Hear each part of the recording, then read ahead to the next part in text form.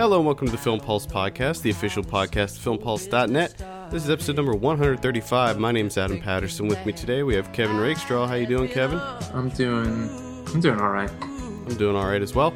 This week on the show, we'll be speaking with director Jack Plotnick along with composers Mark and Stefan Fantini about their new film Space Station 76, which hit limited release this weekend.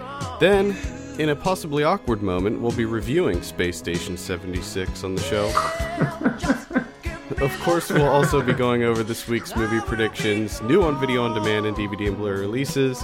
Before we talk about some we've been watching, let's go ahead and jump right into our conversation with Jack Plotnick and brothers Mark and Stefan Fantini and talk about some Space Station 76. Thank you guys so much for taking some time to speak with me. So we're going to be talking about Space Station 76. Writer, director, Jack Plotnick. How are you doing, sir? I'm great, thanks. Good to be here. And we also have the two composers for the film, Mark and Stefan Fantini. How are you guys doing?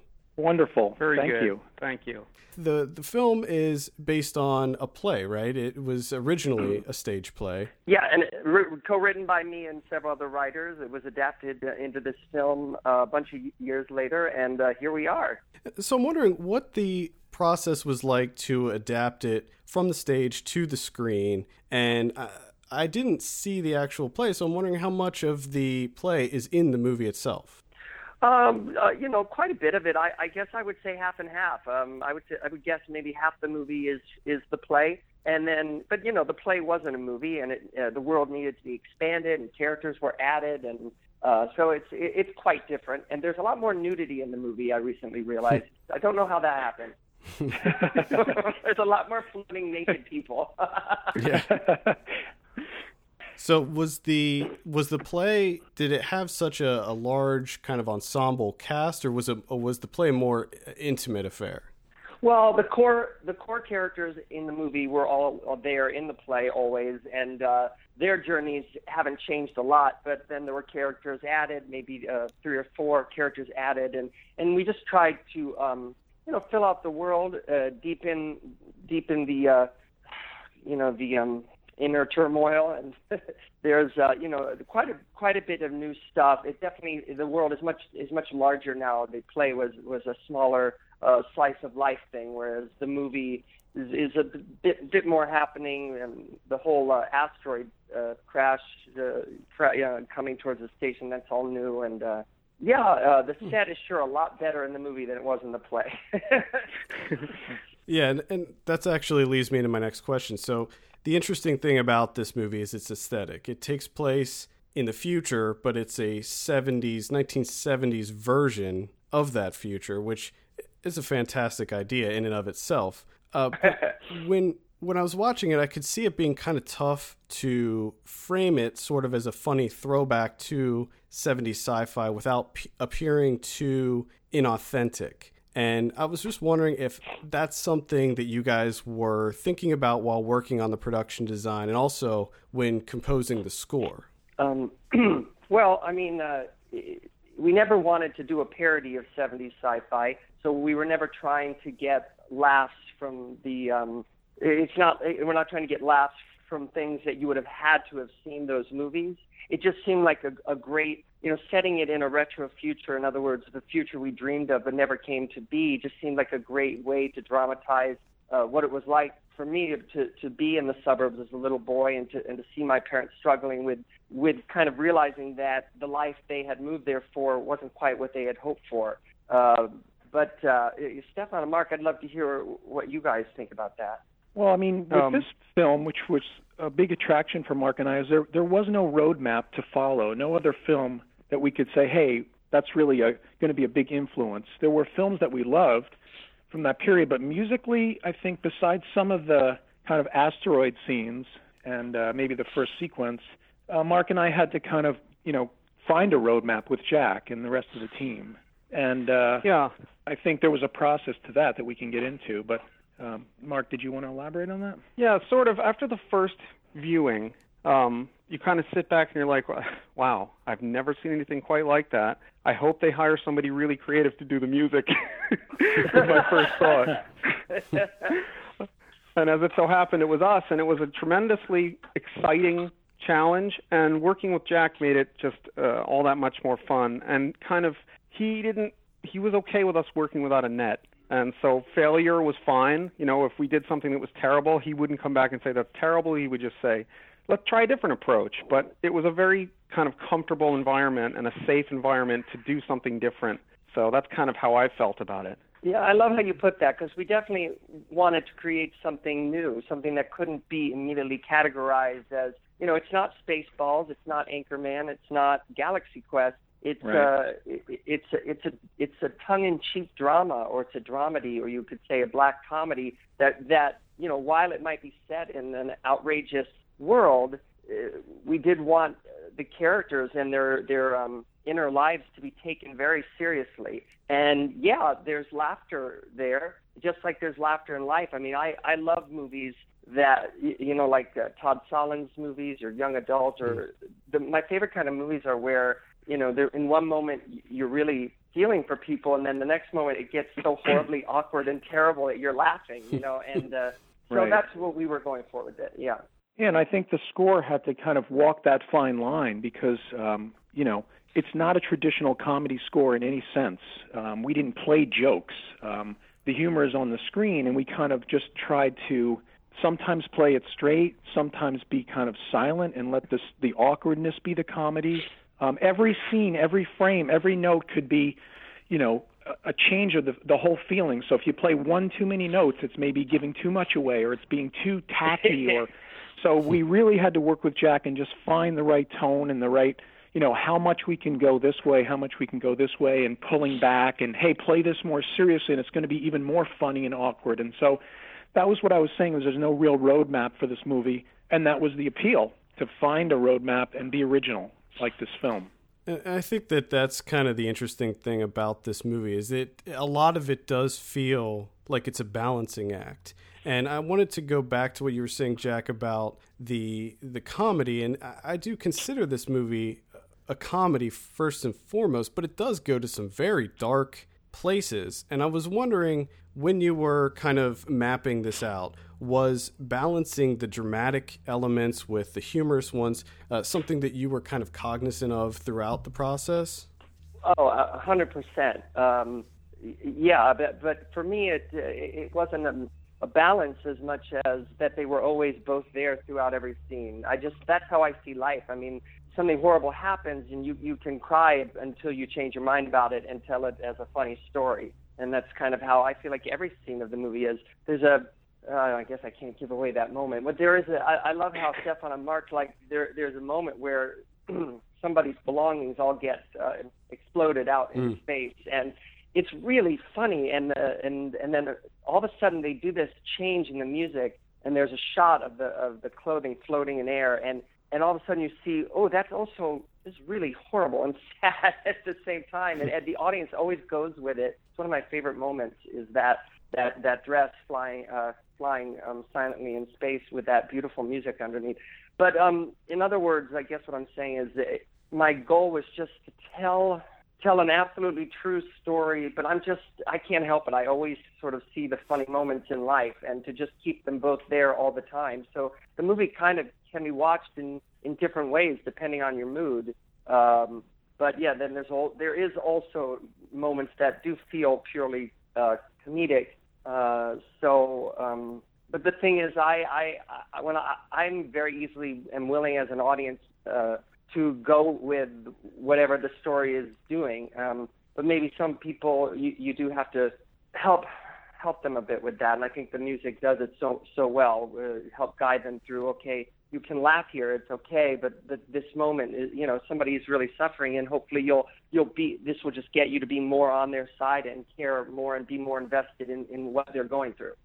Right. I think that's one thing that the score really does, is it makes a lot of the scenes feel more challenging to the audience, because it's a very awkward kind of comedy where you're like, oh, well, I'm not sure if I should be laughing here or not. Were all of you guys kind of setting out to make something that was more challenging?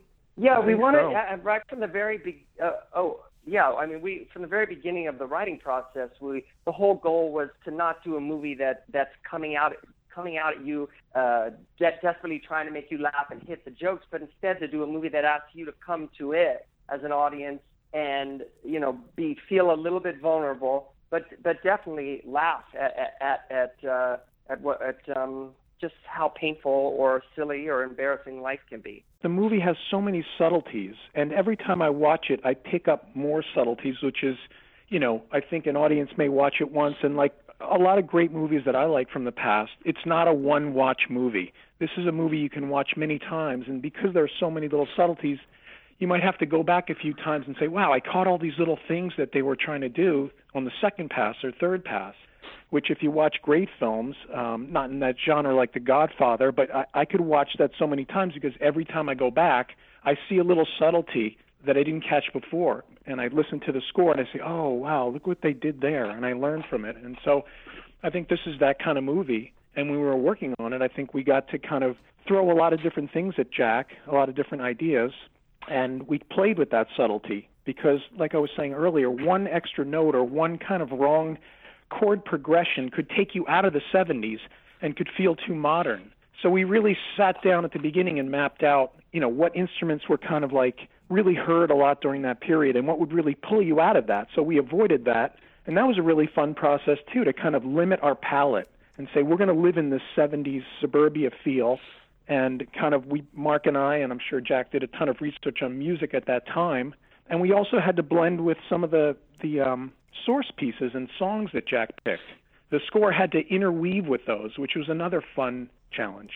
Yeah, that's what you guys definitely did so brilliantly, which is that, that music is that you compose is so authentically 70s, but definitely new. Like it never feels like, I've heard that before. It's just right. Gorgeous 1970s soundtrack, and you also, the more you listen to it, that you discover new things in the music. There's vocal tracks sometimes that I still go, oh my God, like I just hear that vocal. I love that. And yeah, it's very, the great thing about the 70s too is, I do love the fully orchestrated 70s music, but also sometimes it was so simple. It was just a piano, and it conveyed such feeling with a relatively simple, chord changes and stuff. Yeah. Because there were certain chord changes and instruments that are evocative of that period. If you played it now and said it was a modern song, it might sound like it's dated. But we were going to try to reinvent. It's almost like we were artists from the 70s trying to write new material. Yeah. And that was the thing. That was one of the things that I found great about the score was that it didn't feel like some heavy-handed rehashing of something that's already been out. It felt new, but at the same time, it felt of the time as well, but also with sci-fi elements too. So you injected that in there as well. Yeah. Well, that's another one of the difficulties that we had was, some of the scenes are inherently voyeuristic, and you're inside these very personal, private journeys that these people are taking, but then you still have to utilize, these instruments that we kind of relegated ourselves to. And those were some of the most challenging scenes, just helping, tell the story. And ultimately, you're telling a story, and we're telling Jack's, vision. But those scenes that took the longest to write. They're very personal, and they're very important to the movie. But you're also feeling like you're kind of eavesdropping on a very personal journey that these people are taking. And a lot of those scenes, they're just a single person in the scene. Those were tremendous challenges. Well, you nailed it, because I'm obsessed with every note. Thank you.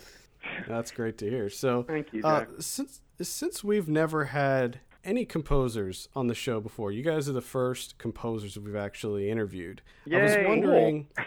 I was wondering if you could tell us the differences between the mediums of composing scores for television versus movies, because you guys have done a bunch of movies, but you've also done a bunch of television. Right. I was wondering, what are the differences other than the obvious length of the scores? Okay. Well, I can start. Great I'm question. sure Mark and I have a lot of experience in this area, but one of the biggest differences is time. On a television project like we're working on a show called Criminal Minds, on a show like that, and actually Jack was on an episode of that and did brilliantly. It was just a crazy coincidence that Jack...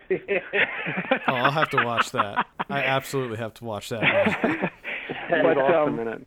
Yeah, absolutely. So with a television show, our typical schedule might be something like this. We would get a show on a Monday. We would sit in a meeting with a bunch of producers, writers, editors, whatnot, and we would spot the movie, which means you figure out what spots music is going to go and the tone of it. And what they would normally do is they would take some pieces that they think are close or in the ballpark or to give us inspiration. Could be stuff that we've already written in a previous season or something outside of our work.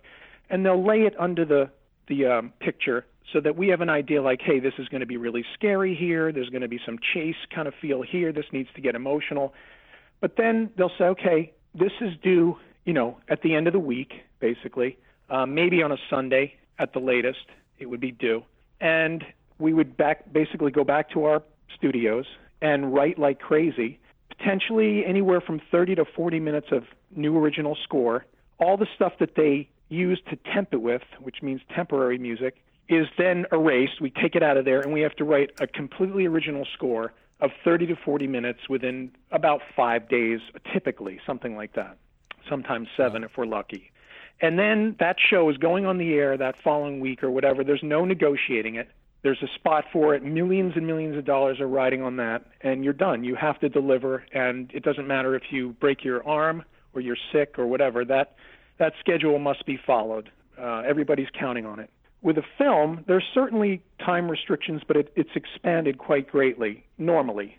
You might have, talking months now, you have more time to sit down and talk about things and try things and experiment with things. And with Jack, we had a meeting at the very beginning, and we just talked about the 70s, and we talked about different instrumentation and, feelings in different movies that we all loved and what could come to bear on this picture. And, that luxury of having to be able to do that and then kind of experiment with some themes and all that, that's very difficult, especially on a network television show like Criminal Minds. Sometimes on a cable show, you'll have more time, if a pay cable. But with a network show, one of the biggest differences is the time. So, Mark, if you want to elaborate, there are many other differences, and I can get into more. But, Mark, you want to add a few?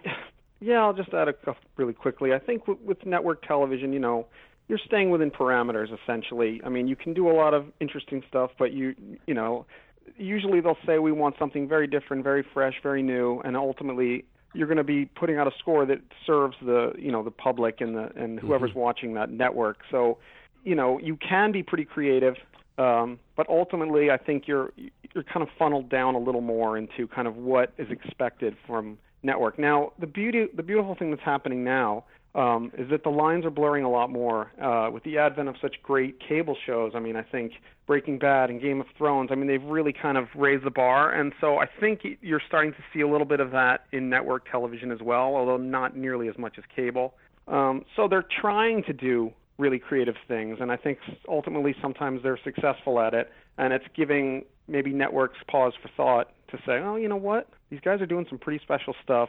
Maybe we can, open the reins a little bit. So, movies are tremendously fun to work on. TV is fun to work on. And I think that everything is going in a good direction as far as creativity and storytelling. Which of the two do you guys prefer?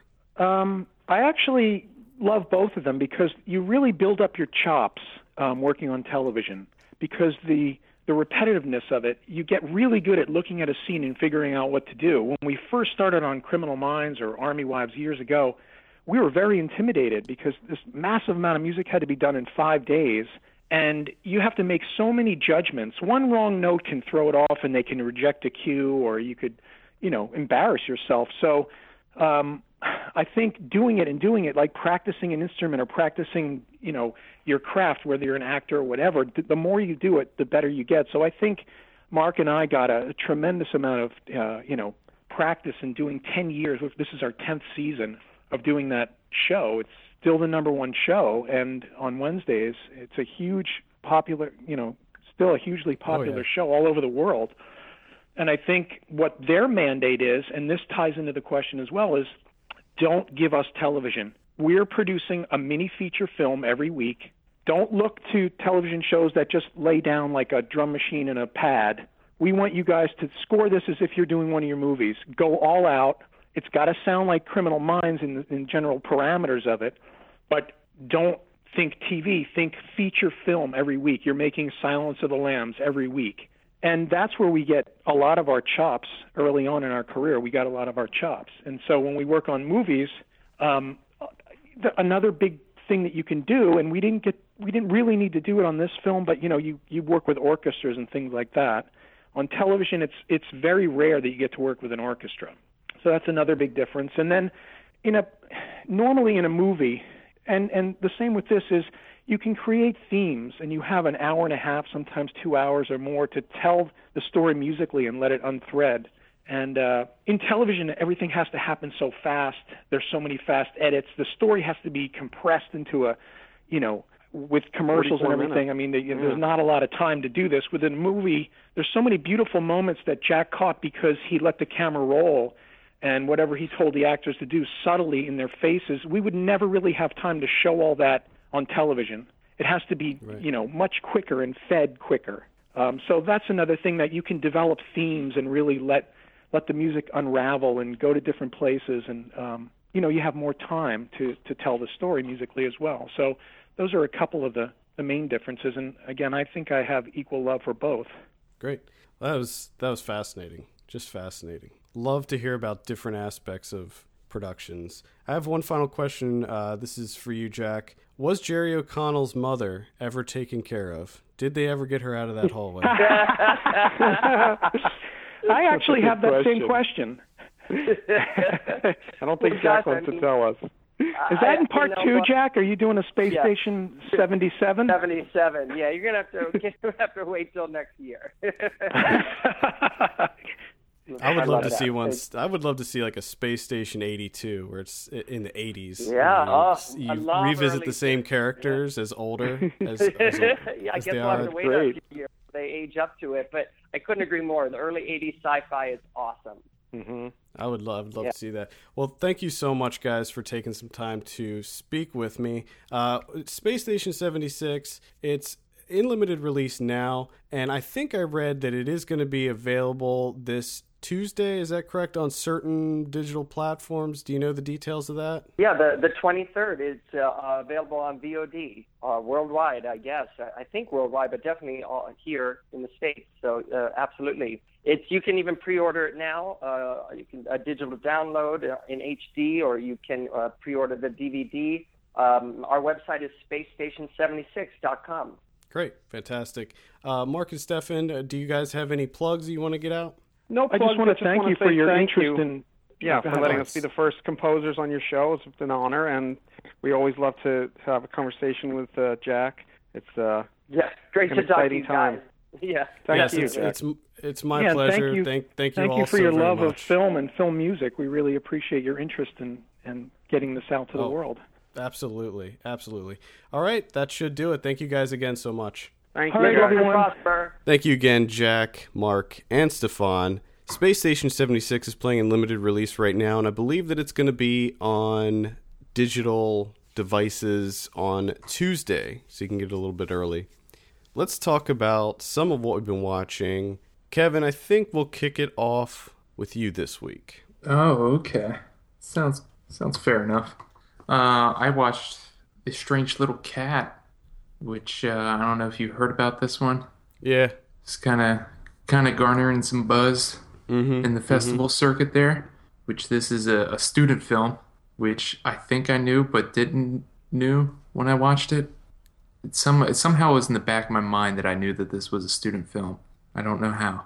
But it definitely feels like one, because there's not much going on. It's only 72 minutes long, and it's just camera picking up some domestic action inside of a small apartment with this family. And there's a cat. There's a little cat. Cat's not strange, though.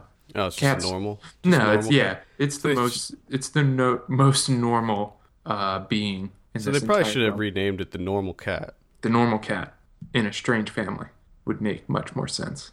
He's not that little either. He's pretty big. He's a pretty big orange tabby.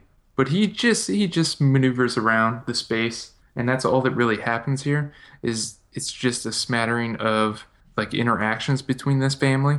They're getting ready for like a sit down dinner, so it's just their day, and it's just very nicely paced. There's not a lot, to really cry out about that it's amazing or anything. It's just a nicely paced little film that works. It's bizarre. I don't know what to say. Like, I enjoyed it. To me, it was like reading a nice novel on a lazy Sunday. But I know what you mean. Like the story, there's nothing there story-wise. It's just how he captures these moments with some nice camera work, some tableau shots, and there's some strange things going on in here. So it's like a light recommend. Okay. And yeah, that's been garnering a decent amount of buzz, so check that out. How did you watch this? Is this available? I watched this on Festival Scope. Oh, okay. I don't know if it's available on anything else. Okay. Perhaps let me check real quick. I think that it is. No, maybe not. I think this is if it loads. Here we go. If you have Fandor, it's on there. Okay. I thought it was available on one of those services. I saw a movie called Don't Look Back. This is directed by William Dickerson. We're going to have him back on the show. He was on the show before, and we're going to have him back on to talk about this movie. Probably going to be another awkward interview because I didn't really like this movie at all. And it's unfortunate. It turns out to be just meh. It's one of those movies where there's some really cool concepts that happen in it. It's basically about a girl who, her grandmother dies. She inherits the cabin where she grew up because both her parents died when she was young. And she's an author, so she inherits this cabin. She looks at it as an opportunity to go work on her next book at this cabin. And she's trying to decide if she wants to sell it or keep it. And she ends up meeting some of the people that she grew up with in her hometown. And what happens is some of her childhood trauma begins to boil to the surface. And we find that she had a very tough childhood. There were some things that happened when she was a child that she sort of repressed. And everything starts boiling to the surface. No. She meets this girl who becomes her roommate. And that's a bad idea. They hit it off right away, but then it kind of turns out that this girl is a little nutty and a little obsessive. They always are. The problem with this movie is I saw the twist happening 10 miles away. I knew everything that was going to happen. It sounds like I can guess it just from the synopsis you gave me. I knew everything that was going to happen in this movie, and that was the big problem. It's really that twist that brought it down for me, and it's disappointing because I liked the idea of exploring this woman and how when she comes back to her childhood home, all these feelings and things start boiling to the surface. I like that, and I like the way that they explored what happened to her as a child. Mm-hmm. I like these kinds of movies. It's sort of a psychological thriller, but it really looks deep into her past, and she plays a pretty complex character, but the way the thing that happens is just so tired. And I think in my review I said if this happened prior to 1999, it probably would have seemed fresh and new, but it came out in 2014, and it just doesn't work anymore for me. There is a little sequence that they show at the very end that sort of ties everything together, and that actually worked for me, but it was just too little too late. I have a feeling with you saying if it came out before 1999, I know. I feel as though I know that. that probably gave it away. Unfortunately, sorry. All right.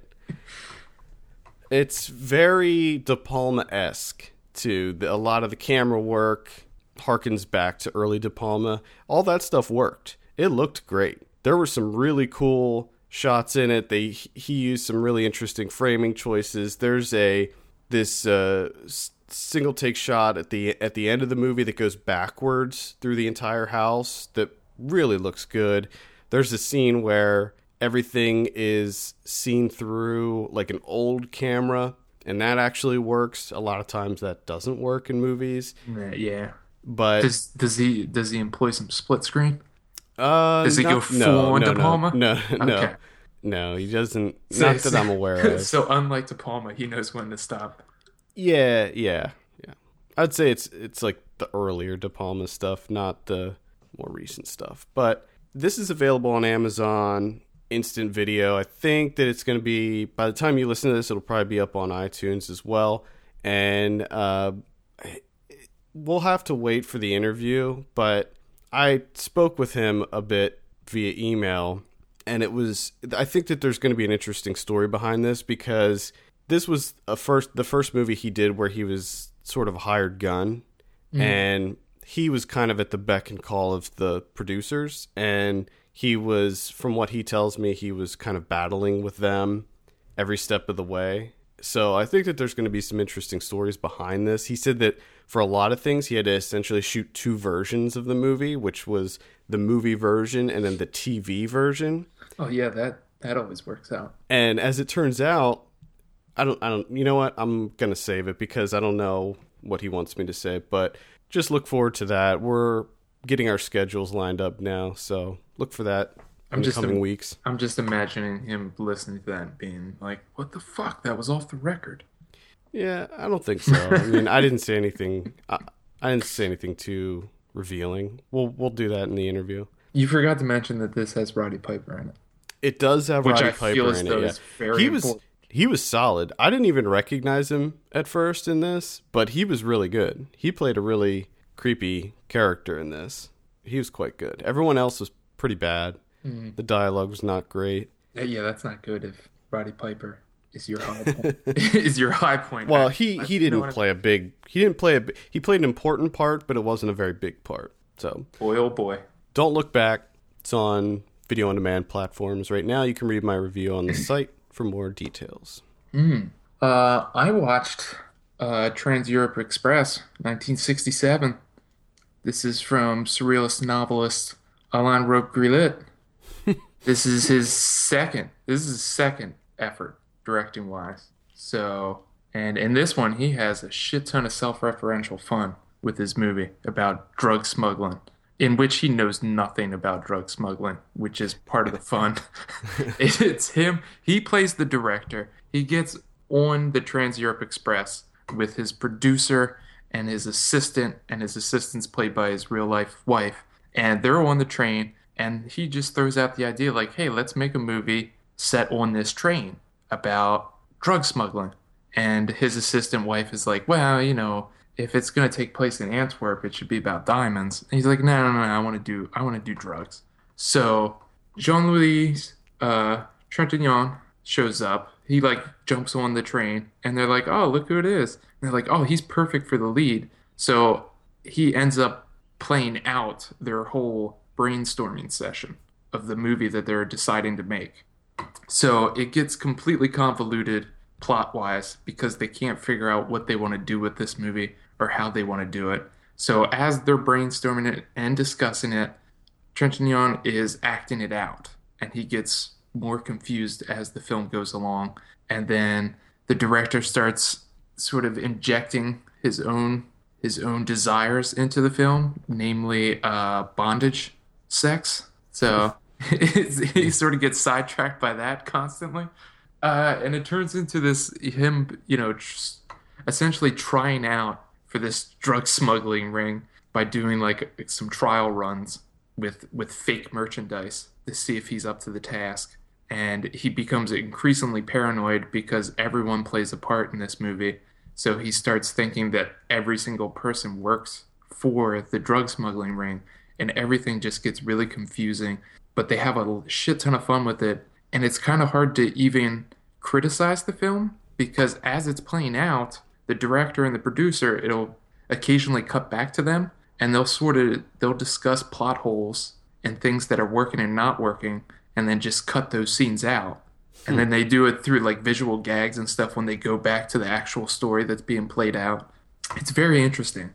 And the cinematography is done by the guy that did Pootie Tang. So didn't know I didn't know I would find that out. Yeah, I was like, the cinematography is pretty good. The guy has a lot of fun doing the visual gags and stuff. And so I'm like, oh, I wonder what else he's done. And yeah, he did Pootie Tang. So there you go. Willie Corrent. Okay. Pootie Tang and Trans Europe Express, hand in hand. That's very interesting. Yeah, I'm definitely looking forward to more of these films because it's like French New Wave, kind of like Godard, but not taking himself seriously. I'm interested in this one. I want to see this one. Yeah, this is also, I think almost all of his films are on Fandor right now. And if you can't tell, I got Fandor. Okay. I signed up for Fandor. Finally broke down and got it. If you subscribe to Film Comment, there's a coupon in there for 40% off. So you get it for $6 a month. All right. So I'm like, well, let me check this out and see what they got. In like 1 hour, I added like 100 films to my queue. Nice. So I'm pretty excited, and my life is pretty much over. Fandor.com. Check it. Plug that shit. I saw The Scribbler. Oh boy. Now this is such a ridiculous title. Yeah, I can't take you seriously when you say The Scribbler. I know. Well, it's the way I say it more than anything. But can you say it any other way? I can't say it any other way. I just love saying it like that. So this is based on a graphic novel, which I have read, and it follows the graphic novel very closely, except for a few key elements that basically ruin the movie. Oh, that's not good. Yeah, I mean, even the dialogue is nearly word for word from the graphic novel. And this is a prime example of why sometimes it doesn't work to pull dialogue from a graphic novel and display it word for word. It works within the context of the graphic novel because you're reading it. It's you keep it short because you're reading it and it's quick conversations between two characters on a tiny panel. In a movie, you need to expand it. Yeah. And they did a little bit. The other thing that really sucked about this movie was they tried to tie it all together into... They used this framing device that was with Michael Imperioli and Eliza Dushku. And the framing device was ridiculous and didn't work. It was one of these tired, it's a police interrogation. Mm-hmm. And the main character, Suki, is getting interrogated, and it cuts back and forth between them interrogating her and her recounting the events of the movie. But there's flashbacks within flashbacks. It's a crazy movie. It's a very cerebral movie, but it's not as weird as it wants to be. It's not as surreal as it wants to be.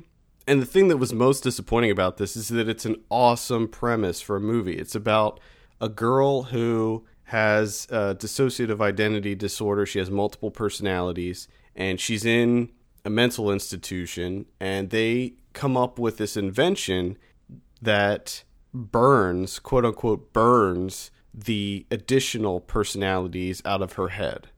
Okay. So every time she uses it, it eliminates one of the personalities. So they use it a couple times. She seems to be doing better. She's lucid. She has it under control. So they send her to this halfway house where it's just full of crazy people. The other difference between this, and that's the thing, like, it's a halfway house, but you're like, these people are not ready. They're not ready. They're insane. Right off the bat, she meets Gina Gershon, who's walking around the entire movie with a giant boa constrictor wrapped around her shoulders. That seemed, the boa constrictor should not be anywhere near, mentally unstable people. And she immediately gives her a great milk bath recipe. Oh, we have a milk bath in here? There's a milk bath, yeah. Of course there is. There's one girl that just walks around naked the entire movie. Of course. Michelle Trachtenberg is in this. She plays this kind of evil person named Alice. So anyway, she gets to the halfway house. It's full of women. There's one dude, played by Garrett Dillahunt. He's great in this, by the way. He's great in everything.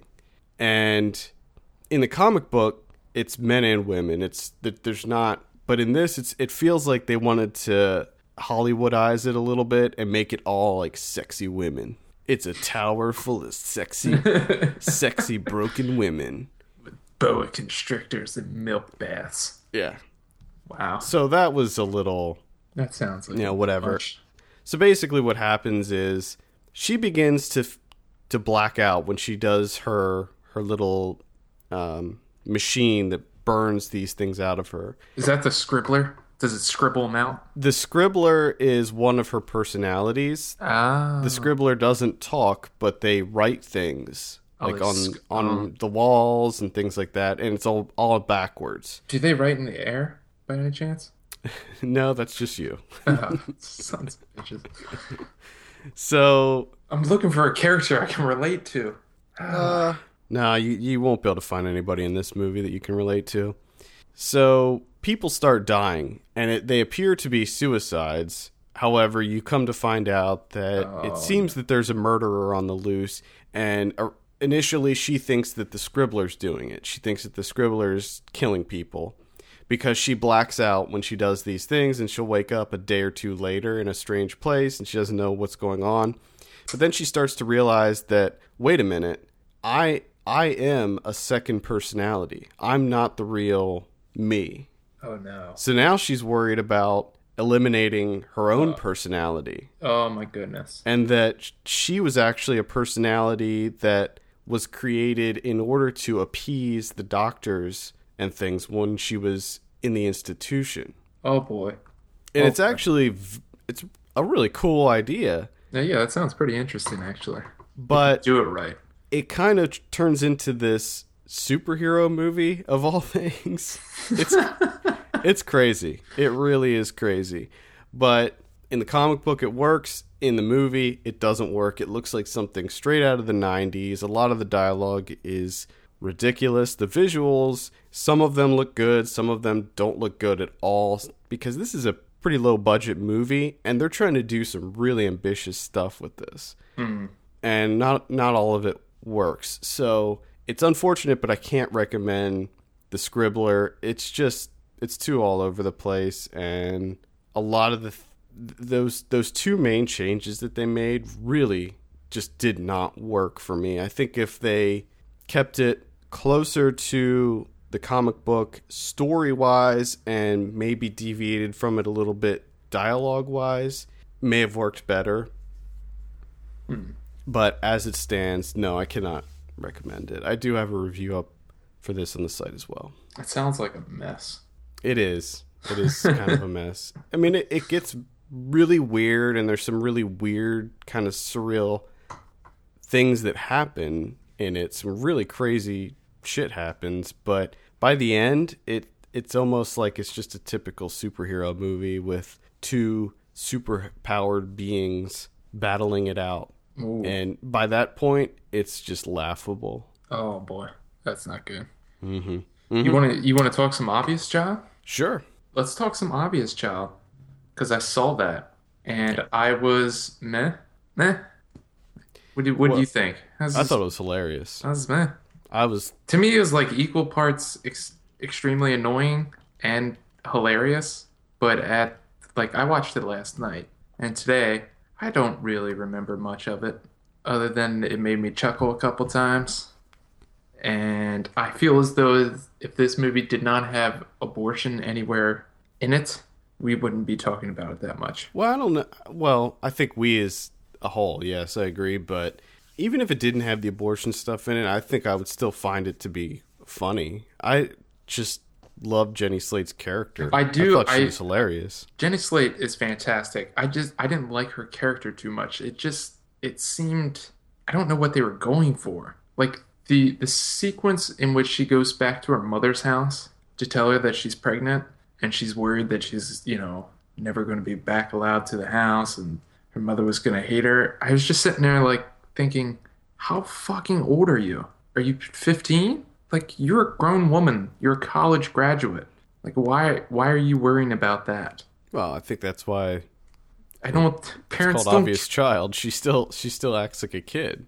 It's just, oh my goodness. I can't get behind those characters. They just annoy the shit out of me. I didn't find it annoying at all. I found her completely lovable in a really kind of gross way because of all the poop and fart jokes and. To me that got old after a while. I thought that was funny too. I was like, it's just it's like Sandler level, but for some reason we like it because it's not coming out of Sandler's mouth. It's coming out of a cute 20-something. Well, exactly. That's why it works. Yeah, it doesn't work for me. That's why it works. I need more than that. Well, I think that the movie did have more than that, though. I mean, you can't dismiss the abortion stuff because that really was an important part of the movie. And I gotta say, kudos to them for just discussing abortion so nonchalantly. Like, the film doesn't take a stance or anything. It's just, it pops up like she's, going to get her laundry done. Like, hey, I'm getting an abortion. That's it. That's like the end of it. Really. And that was one thing that I appreciated a lot about this movie. Like, oh, that's good. And I think that other critics and things are really focusing on the abortion part of it. And I don't think that they really should. I think that people probably go into this movie expecting it to be all about the abortion thing, and it's not. The abortion thing it comes very late in the movie, and it's not really what the movie's about. Yeah, it just pops up like, oh, I'm getting this done, and then that's it. Really, and I think that it's a realistic way to portray it. There's so many other movies that deal with abortion, and I feel like a lot of them, I'm sure a lot of them do it right, but within the context of these characters, 20-somethings, people late 20s in New York, this thing happens, that's probably how they would deal with it. Yeah. I had a couple other problems with it. Mostly the side plot with David Cross. Oh, what the hell was the point of that? That was my least favorite movie. That whole scene with David Cross when he's trying to seduce her. Yeah, I could have done without that whole thing. And I mean, I love David Cross, but even watching it, I'm thinking to myself, why are you here?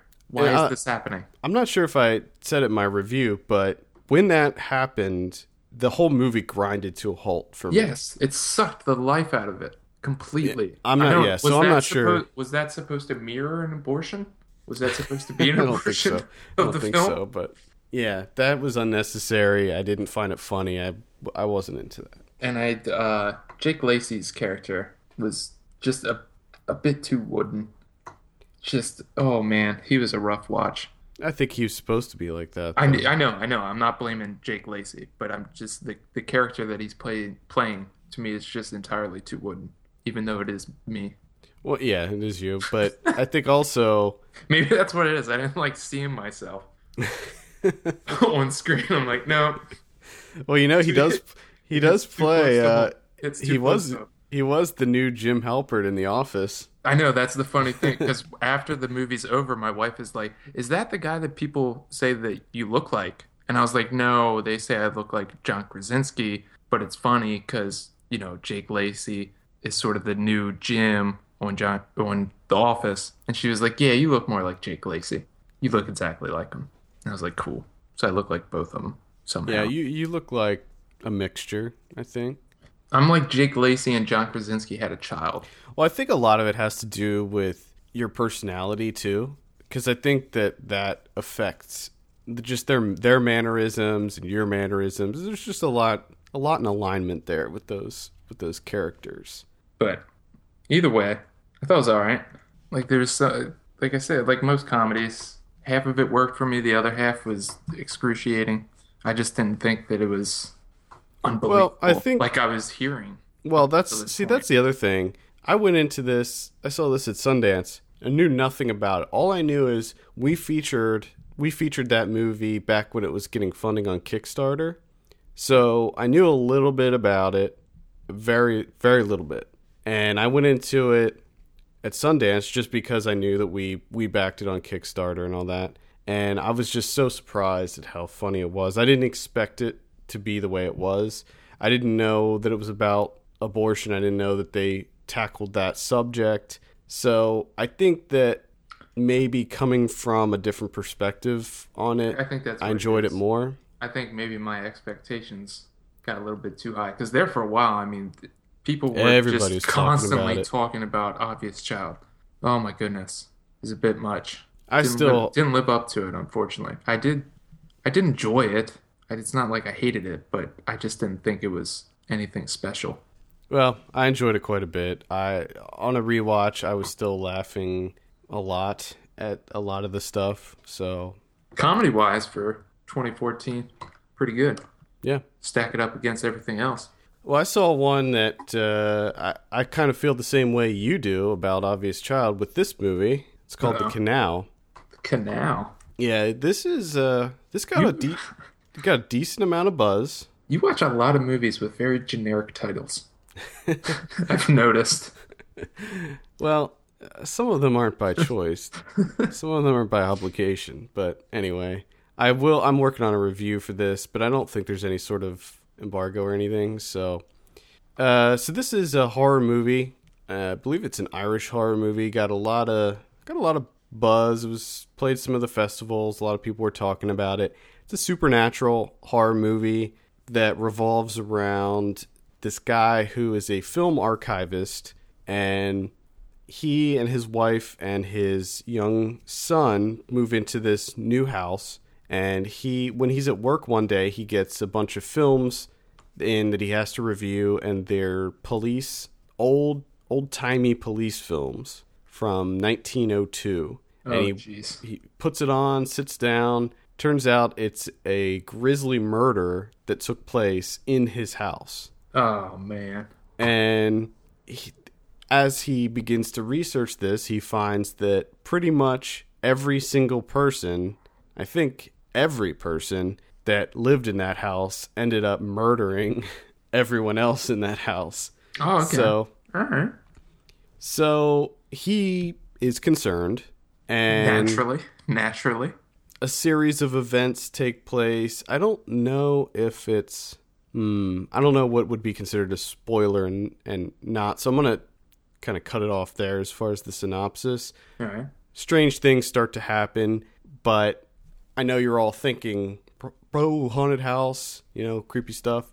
But it's not necessarily that. It's more tense than most of those haunted house movies. There's more to it than that. And there's a lot of different ways that you could interpret this movie. Things are kind of left ambiguous. There's some things that aren't explained.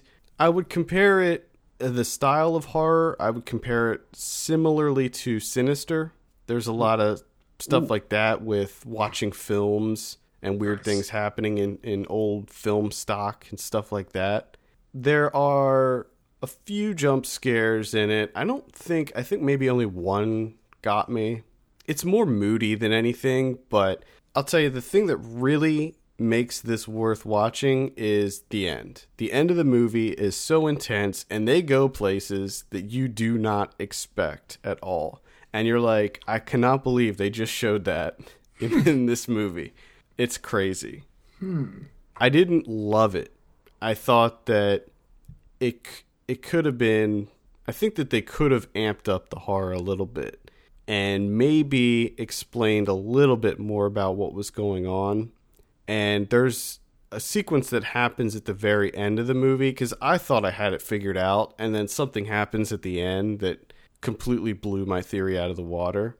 So, oh man, I recommend it. As far as like looking back at the other horror movies that came out this year, I think that it probably will land in my top 10 somewhere. Stack it up with everything else. The camera work's good. The visuals are solid. There's some intensely disturbing imagery in it. The performances are really good, especially by the kid. I know that I'm very hard on child actors. And you should like to tear them apart. Yeah, this kid is incredible. He's really, really good in this movie. He's just so adorable. You just want to protect him. You just want to hug this kid and get him out of this situation. Oh boy. So I believe The Canal comes out. This sounds interesting. Yeah, I mean, if you're looking to see some new horror movies this Halloween, I might put it on your list. Speaking of disturbing imagery, Gozu. Gozu. Oh. Gozu. Okay. I thought you saw this one like a long time ago. No, this is when this came out. This is me and you were obsessed with Miike back in the day. We went through like everything, just about. And right before Gozu came out is when I started. That's when I discovered like 8.5, and I started going off into like Italian neorealism and French New Wave. And then when Gozu came out, I was just kind of like, oh yeah, I'll check that out at some point. So here we are, 11 years later. Kev's checking out Gozu on Fandor. I got Fandor, and it's on there. So me and my wife are like, hey, what can we watch on a cozy Saturday night? Fuck it, let's do Gozu, right? Perfect romantic film. And holy fucking shit, this thing is fantastic. It's just, it hit all the right buttons. This thing is just apeshit insane. But at the same time, very straightforward. I don't know how he did that. I remember... honestly, I remember nothing about it other than some of the do you remember more intense imagery. Do you remember the starting off with the dog? Do you remember what happened? No, I don't remember that. How do you not remember what happens to a dog, Adam? You remember it. You probably tried to block that out. I blocked it. Well, just to let you know, a Chihuahua is like football spiked on a sidewalk a couple times and then thrown against a window and then picked up by the leash, whipped around its head, and then thrown against the window again.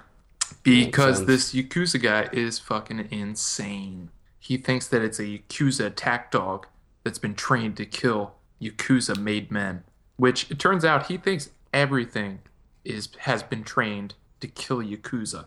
So they decided we got to get rid of this guy. So a Yakuza buddy of his is driving him to the small town of Nagoya to dump him. Just get rid of this guy because he's completely apeshit insane and he's trying to kill everyone. And he touchdown spiked a dog in broad daylight in front of everyone and thought that it was completely normal. So he goes trying to dump this body, but he ends up losing it. So it, turns into this comedy. It's just a bizarre mixture of slapstick comedy, disturbing imagery, surrealism like you've never seen in your life before. Just all melded together. I would say there's a solid amount of horror in there too. There's some horror. There's some body horror. The end of the movie it's something. Yeah. It's something.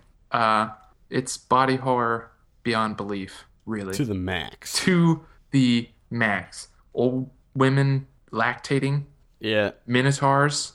There's minotaurs in there. Okay. And they sell it, right? Isn't that the whole one of the premises? She lactates into jars of milk and then sells it to like the village people or something? Yeah, she delivers it. She delivers it to them because delivering milk is healthier than drinking milk. So keep that in mind. There's chicken custard. There's cross-dressing coffee shop owners. And the best thing about this movie is all of it is soundtracked with the perfect unsettling soundtrack I've ever heard, which is various woodwinds being tortured by crying babies. If you can imagine that. It's just, this movie is something else. It needs to be seen to be believed. It's just unbelievable. It was my perfect type of weird. Well, he has a new movie that premiered at TIFF just recently, and I heard it was pretty good. I heard it was more like him going back to his roots. Yeah, it's just, it's essentially Miike doing Lynch, almost, to a point. I think a lot of his movies got into that territory, that surreal territory. But like I said, it's very bizarre in the fact that it's just chock full of all these weird scenes and characters and just surrealism on top of surrealism. Yet the actual plot, the narrative of the movie is really straightforward. It's pretty much a Yakuza movie, yeah, right? It's not that complicated. He has to dump this body. He loses it. And then he's essentially going through like the spirit underworld. And then he finds him. And my God, does he find him in probably the worst way possible. And it's just, but sprinkled throughout is just comedy. Just slapstick, ridiculous comedy. And sound effects. I mean, it's unbelievable. It's something else. I'm telling you. I'm just like, I'm watching this right now with my wife. This is bizarre. And she was actually into it, so there you go. Wow. What's up? Cool. What's up, Gozu? Gozu. Perfect, Check it out. Perfect date movie. Not sure about that, but give it a shot. See what happens. The only other one I wanted to mention was I got the Blu-ray for The Battery, written and directed by Jeremy Gardner, starring also a very small crew on this one. And Scream Factory put out the Blu-ray, so you know it's going to be high quality. It's got that awesome double reversible cover that they have, so I love that. The transfer is really good. If you haven't seen this movie, check it out on Blu-ray because it looks great on Blu-ray. And one of the best things about it is the fact that it has a feature-length documentary that is the making of The Battery, and this is one of these making of documentaries that could easily stand on its own, sort of like Full Tilt Boogie, the From Dusk Till Dawn documentary, or even what was the one? Troma put out one on the Terror Firma movie that was a feature length that could have been its own thing, because it kind of covers more than just The Battery. You could say the same things about any independent production. It really goes through the troubles that they had in getting this thing made, because they had a super small budget. They didn't really have they couldn't afford tons of extras or anything like that. And it just goes through all of the hardships that they encountered doing this. And fortunately, they took a ton of behind the scenes footage and stuff as they were shooting. So it's like you can see it all play out. Yeah. But if you haven't seen the movie yet, it's awesome. It was my favorite horror movie of 2013. It's a very dry, I don't want to say dry because that kind of makes it sound bad, but it's a light zombie movie where there's not that many zombies in it at all. It focuses more on the relationship between these two guys who are former baseball players, and just them trying to deal with living through the zombie apocalypse. There's not a ton of action in it, and there are several very long single take shots. There's one that lasts almost 10 minutes. There's a 10-minute single take shot in this. Nice. Yeah. He smokes an entire cigarette in it. Damn, it takes him 10 minutes to smoke a cigarette? Well, Jeez. The scene's like 9 minutes, but my goodness, it starts before he lights it up. So man, savoring that cigarette.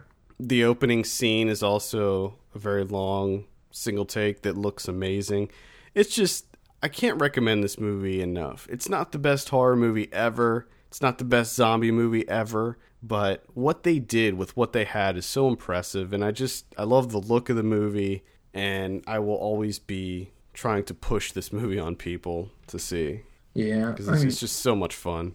I think I'm gonna have to check this one out. I know I said that numerous times, but it feels as though every podcast we do, you talk about The Battery. And I just feel as though you're directing it at me. Like, watch the fucking thing already, Kevin. Well, no, I knew you were going to watch it at some point. I figured you'd watch it around Halloween or something. Well, this is one of those, like, resolution. I put that off for so long. And then immediately when I saw that, I was like, damn, I should listen to Adam and watch The Battery. I don't know if you'll like The Battery as much as Resolution, because there was more going on in the Resolution. But at the same time, it shares some qualities. It's about two guys trying to get along, they're friends, the struggles that they have.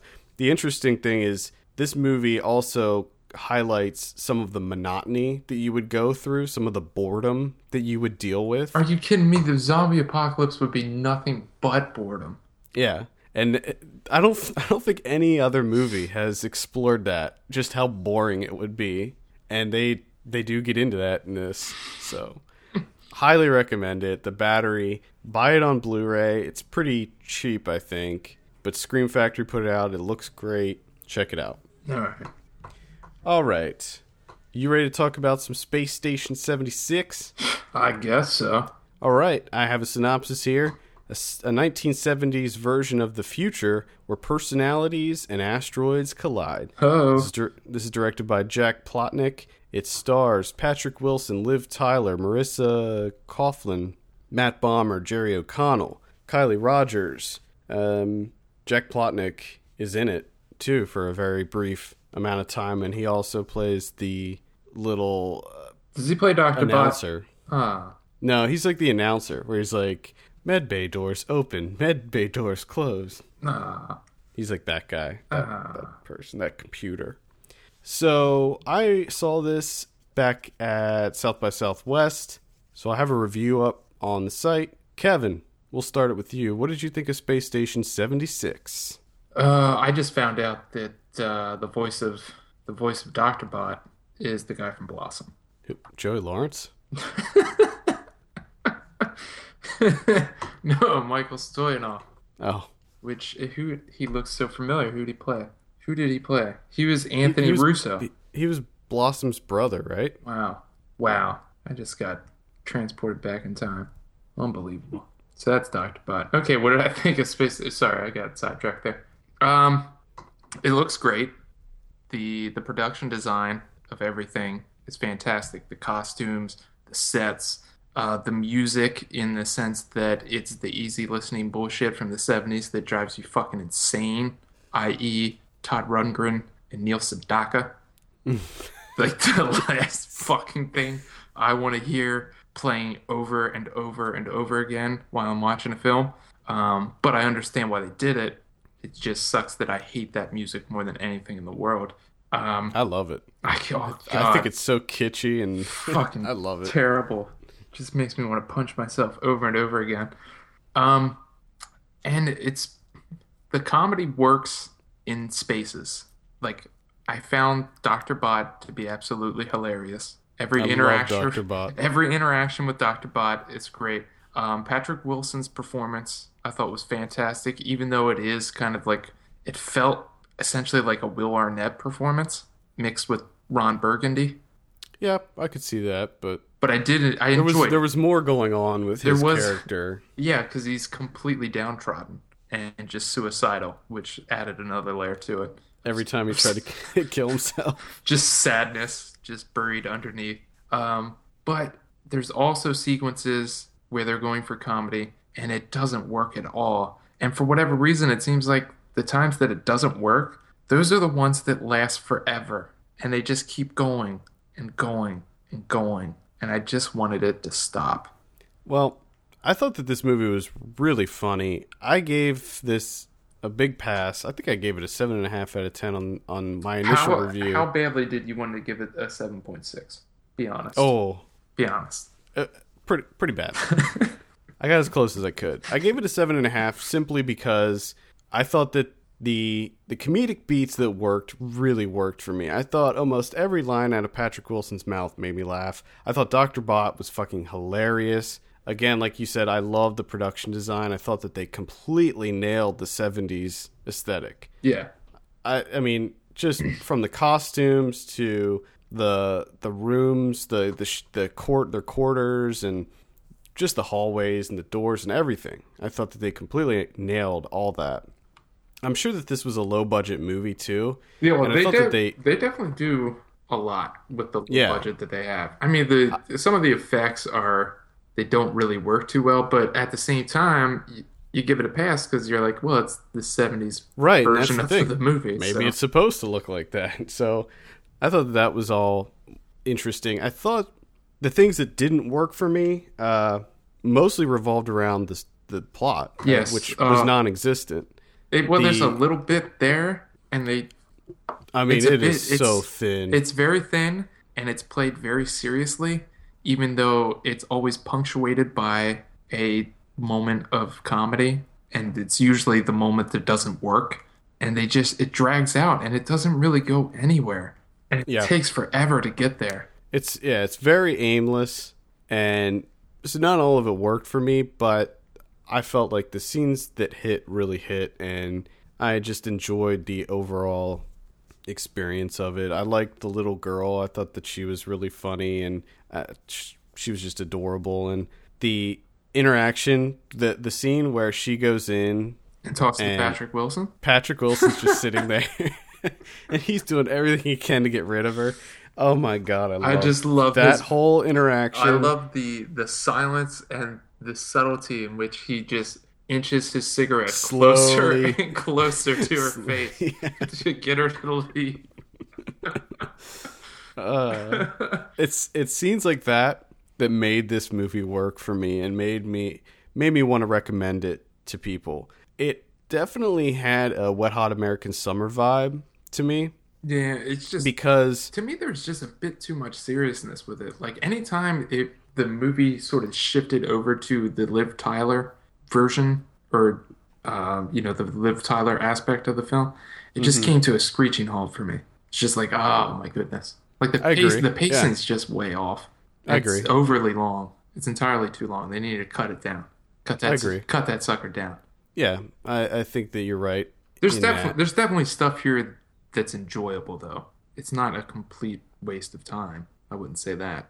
Well, it reminded me of Wet Hot American Summer in that it was sort of a goof spoof, but done in a very straightforward way, and it really celebrated the type of movie that it was spoofing, and at the same time, it added some really dark elements to it. You know, there's some dark stuff in Wet Hot American Summer. Yeah. This movie has, I think, some more dark things. I mean, like the gerbil babies and the dog, and just a lot of the jokes I thought were pretty dark in this movie. Would you agree? Yeah, and those for me were the ones that didn't really work.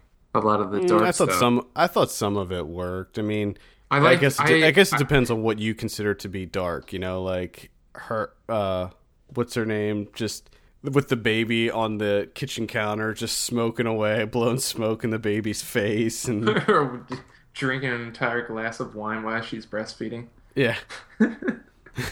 I mean, I enjoyed some of it. Some of those little gags were good, but just the stuff with like Liv Tyler with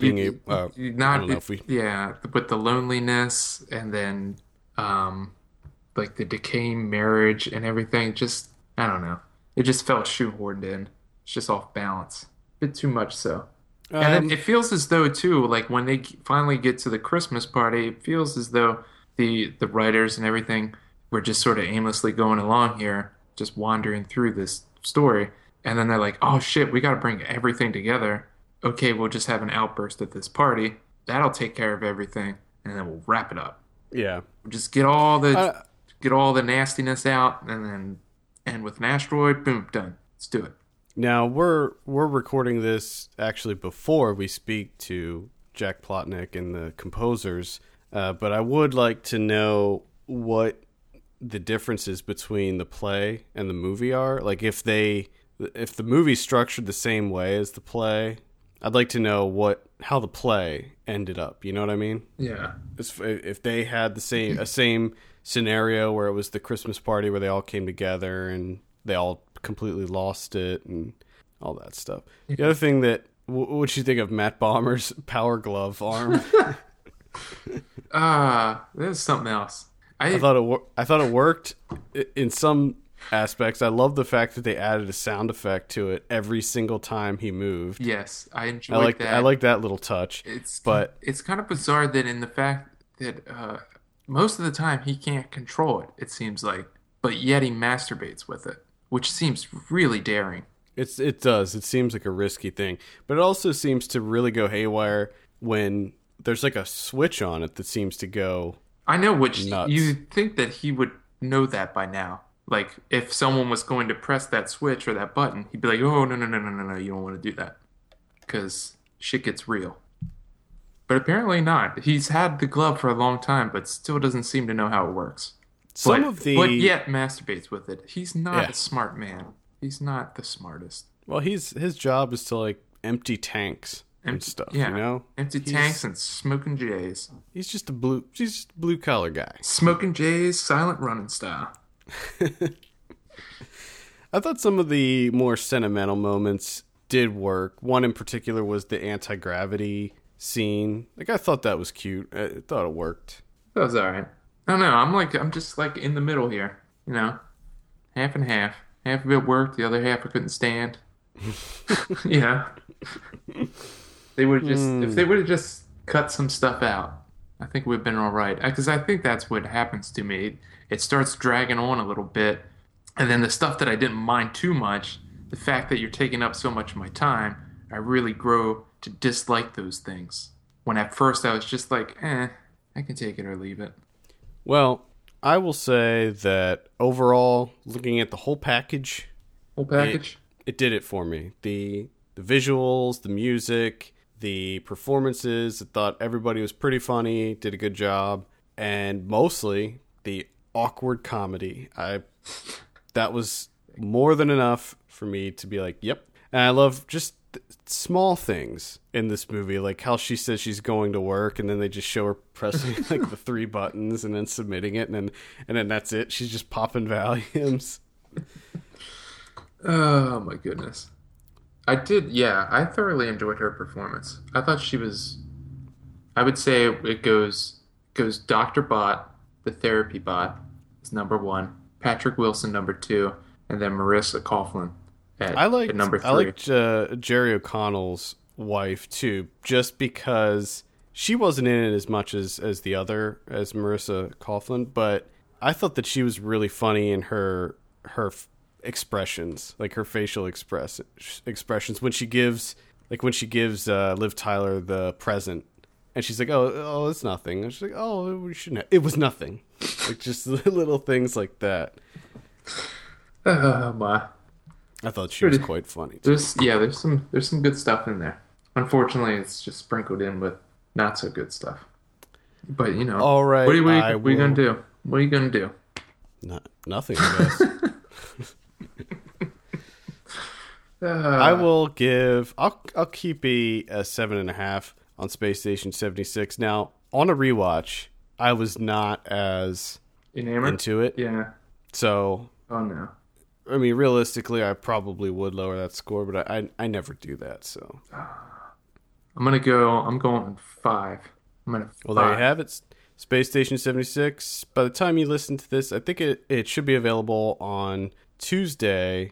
I don't know if it's going to be on DVD or what, but I'm pretty sure that there's some sort of digital release on Tuesday, and I think that I saw something about that Redbox was getting it, so had a really weird release. Yeah, it's very odd. It crept up out of nowhere. I didn't even know it was hitting theaters this weekend. Quite a strange release for that one. All right, let's go over some predictions. Oh, yeah. Last week we said The Maze Runner.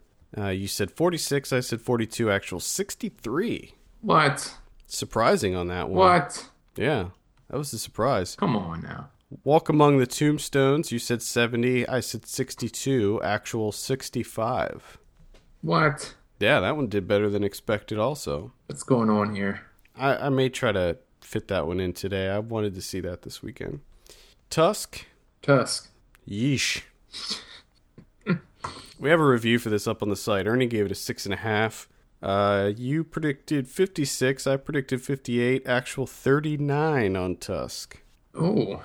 I'll be very interested to see this. I wanna craft my own judgment about this movie. I don't know. I'm just not sold by the idea.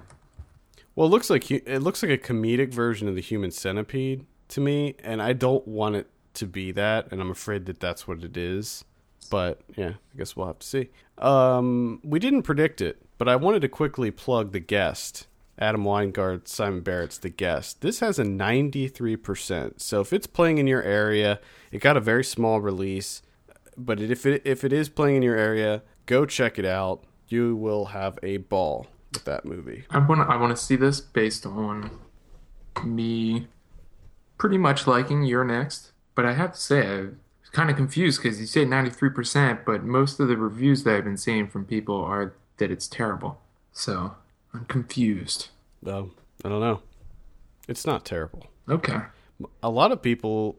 If you say so. A lot of people that I read are saying that it's better than Your Next. I think that it's better than Your Next. I think that it shows more maturity in the technique than Your Next. All right. It's a very different movie. It's hard to really compare the two because The Guest isn't really a horror movie. It's more of a action thriller. All right. But I mean, when you see it, you'll be like, yeah, well, you'll know why I liked it when you see it. It looks like a movie that's right up your alley. But I would also like to get a count of, throughout this podcast, how many movies we discussed that are, the title is just the and then a word. Because it feels like we've done like 30 already. Okay, well, let's do some more. Next week we have the Box Trolls. What is that? Did everyone just get really fucking lazy? Oh, just wait. So we have the Box Trolls next week. We already predicted this because apparently I wrote it down incorrectly and thought it came out this week. Fantastic. So you said 82, I said 85 on that, so we'll see how that goes. We also have The Equalizer. Fantastic. Let's keep going. What do you think about The Equalizer? This movie looks ridiculous. I heard it's pretty bloody. I heard it's very violent. I just thought it was hilarious watching the trailer for this thing, and then the moment that they're like, you killed such and such members of the Russian mafia. I'm just like, are you fucking kidding me? You killed members of the Russian mafia. You're going down. Yeah, Dead Cell's like, oh shit. I hope there's a scene where he's like, it's time to equalize these bitches. Or that's how the movie ends. What do they call you? They call me the Equalizer. You can just call me the Equalizer. I never saw the show. Did you ever see the show, the TV show? No. I think it was before our time, wasn't but it? But I do love the fact that he works at like Home Depot or some shit. Yeah, he's just a regular guy. Just a regular Joe. That at night turns into a fucking superhero and destroys the Russian mafia. Well, I think that he's a retired... Oh, I'm sure he's a retired something or other. Retired something or other. Been trained by every military in the world. I'm not a fan of Antoine Fuqua, so... His movies are just getting increasingly insane. I'm one of the very few people that was not blown away by Training Day, so... I mean, I enjoyed it, but everything else since then has been... I like it, don't get me wrong. I just wasn't like, circle jerking to it with everybody else. I wasn't in the Training Day circle jerk with everybody else. Oh God. And that's still going on, by the way. I mean, how many posters do you see sprinkled online and in the theater that say from the blank of Training Day? Oh my God, he's been milking it's never ending forever. From the producers of Training Day, from the executive producers of Training Day, from the director of Training Day. Oh. I think that should just be a prerequisite from now on. They just need to put that on every movie. From the producers of Training Day, the Box Trolls. Oh God. Anyway, what are you thinking of The Equalizer? The Equalizer. 60. Okay, I'll say 63. I don't know how that one's going to be. I have no idea. In limited release next week, we have The Two Faces of January. There's another The for you. That's on video on demand right now, I believe, so you can see that right now. Two Night Stand with Miles Teller. I believe Ernie's going to have a review for that one up. Thank God. Jimmy, All Is By My Side. What? I don't know why you're not reviewing that. Because this shouldn't be made. Should have been made. Come on. Lilting. I've heard good things about that one. Yeah, I heard good things, but I find it to be the worst title ever. I just hate saying it for some reason. Lilting.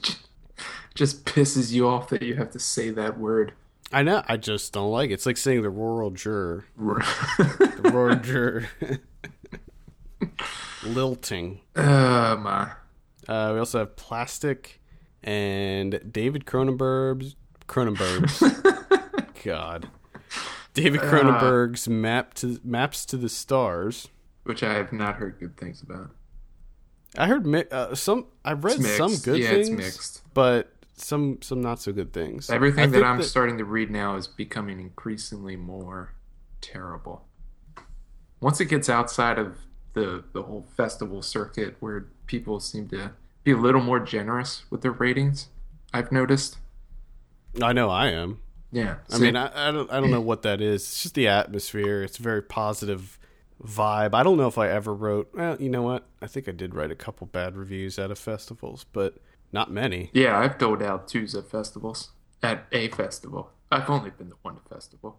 I shouldn't make it sound like I'm at festivals like every other fucking weekend.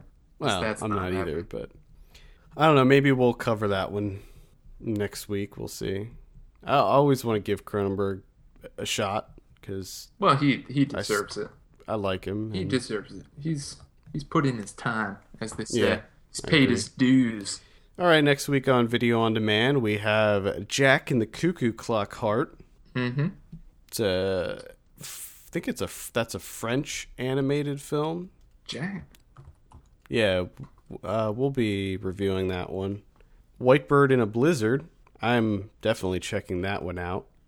Very curious to see how that goes. That's Greg Araki. Oh, yeah? Mm-hmm. Yeah, with Shailene Woodley and Ava Green. Very interested in that one.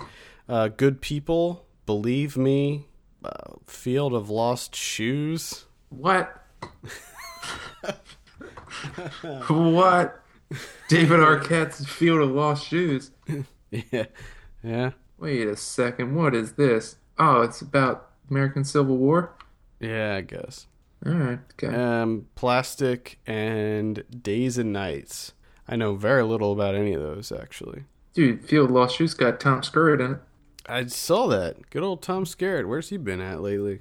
He's been in the Field of Lost Shoes. Finding those shoes, I guess. Oh, boy. Next week on DVD and Blu-ray, we have The Calling, a movie so forgettable that I literally forgot to mention it on the show when I saw it. Seriously, we need to get a fucking ticker for movies that are just the and then a word. Because that is 54 right now. Just wait. There's more. There's oh my more. God. We also have...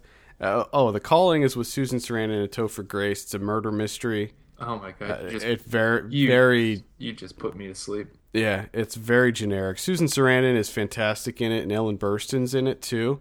Seeing the two of them on screen together is almost worth checking this movie out, because in this movie they're fantastic, and Donald Sutherland's in it too, and he's amazing in it also. Man, so some good people in this one. Yeah, solid performances, really, really good performances, but the movie itself, very lackluster. Halloween, the complete collection, comes out on Blu-ray. I may be picking that one up. I don't know if I've ever seen a Halloween.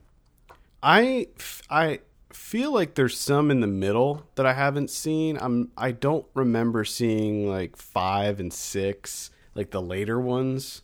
I know I saw H2O and Resurrection, but I think there were some in there that I don't really remember when Danielle Harris was in it. I think she was in like part 4 or something. But I want to revisit the series. Probably a good idea. 1 and 2 I think are still the best, but we also have Ida. Finally. Gonna be checking that one out. Been waiting all year for this. I'm looking forward to this one. Cool. We also have Neighbors. Why isn't this called The Neighbors?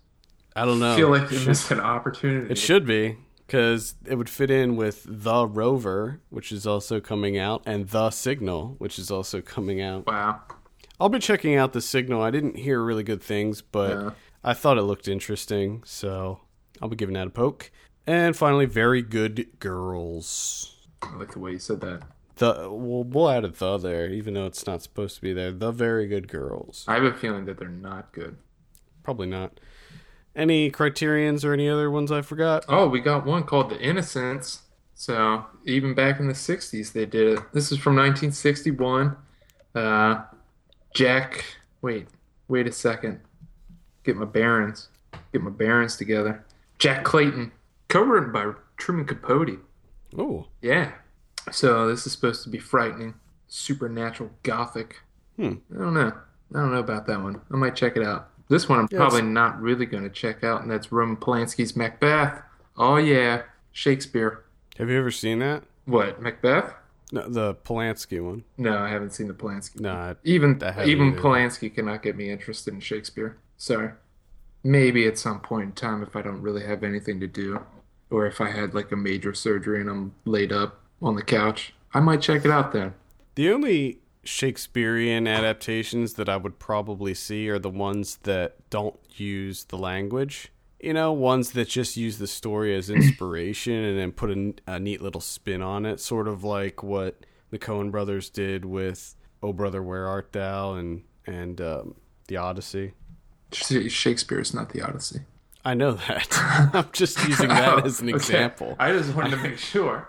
I know because for a second there, I was like, does he know? Yes, of course I know. Okay. Homer's the Odyssey. Okay, gotcha. I was using that as an example because I couldn't think of any that were actually maybe O. I think O. Yeah, wasn't it with Julia Stiles? Yeah, but I didn't like that, so I didn't want to use that as an example.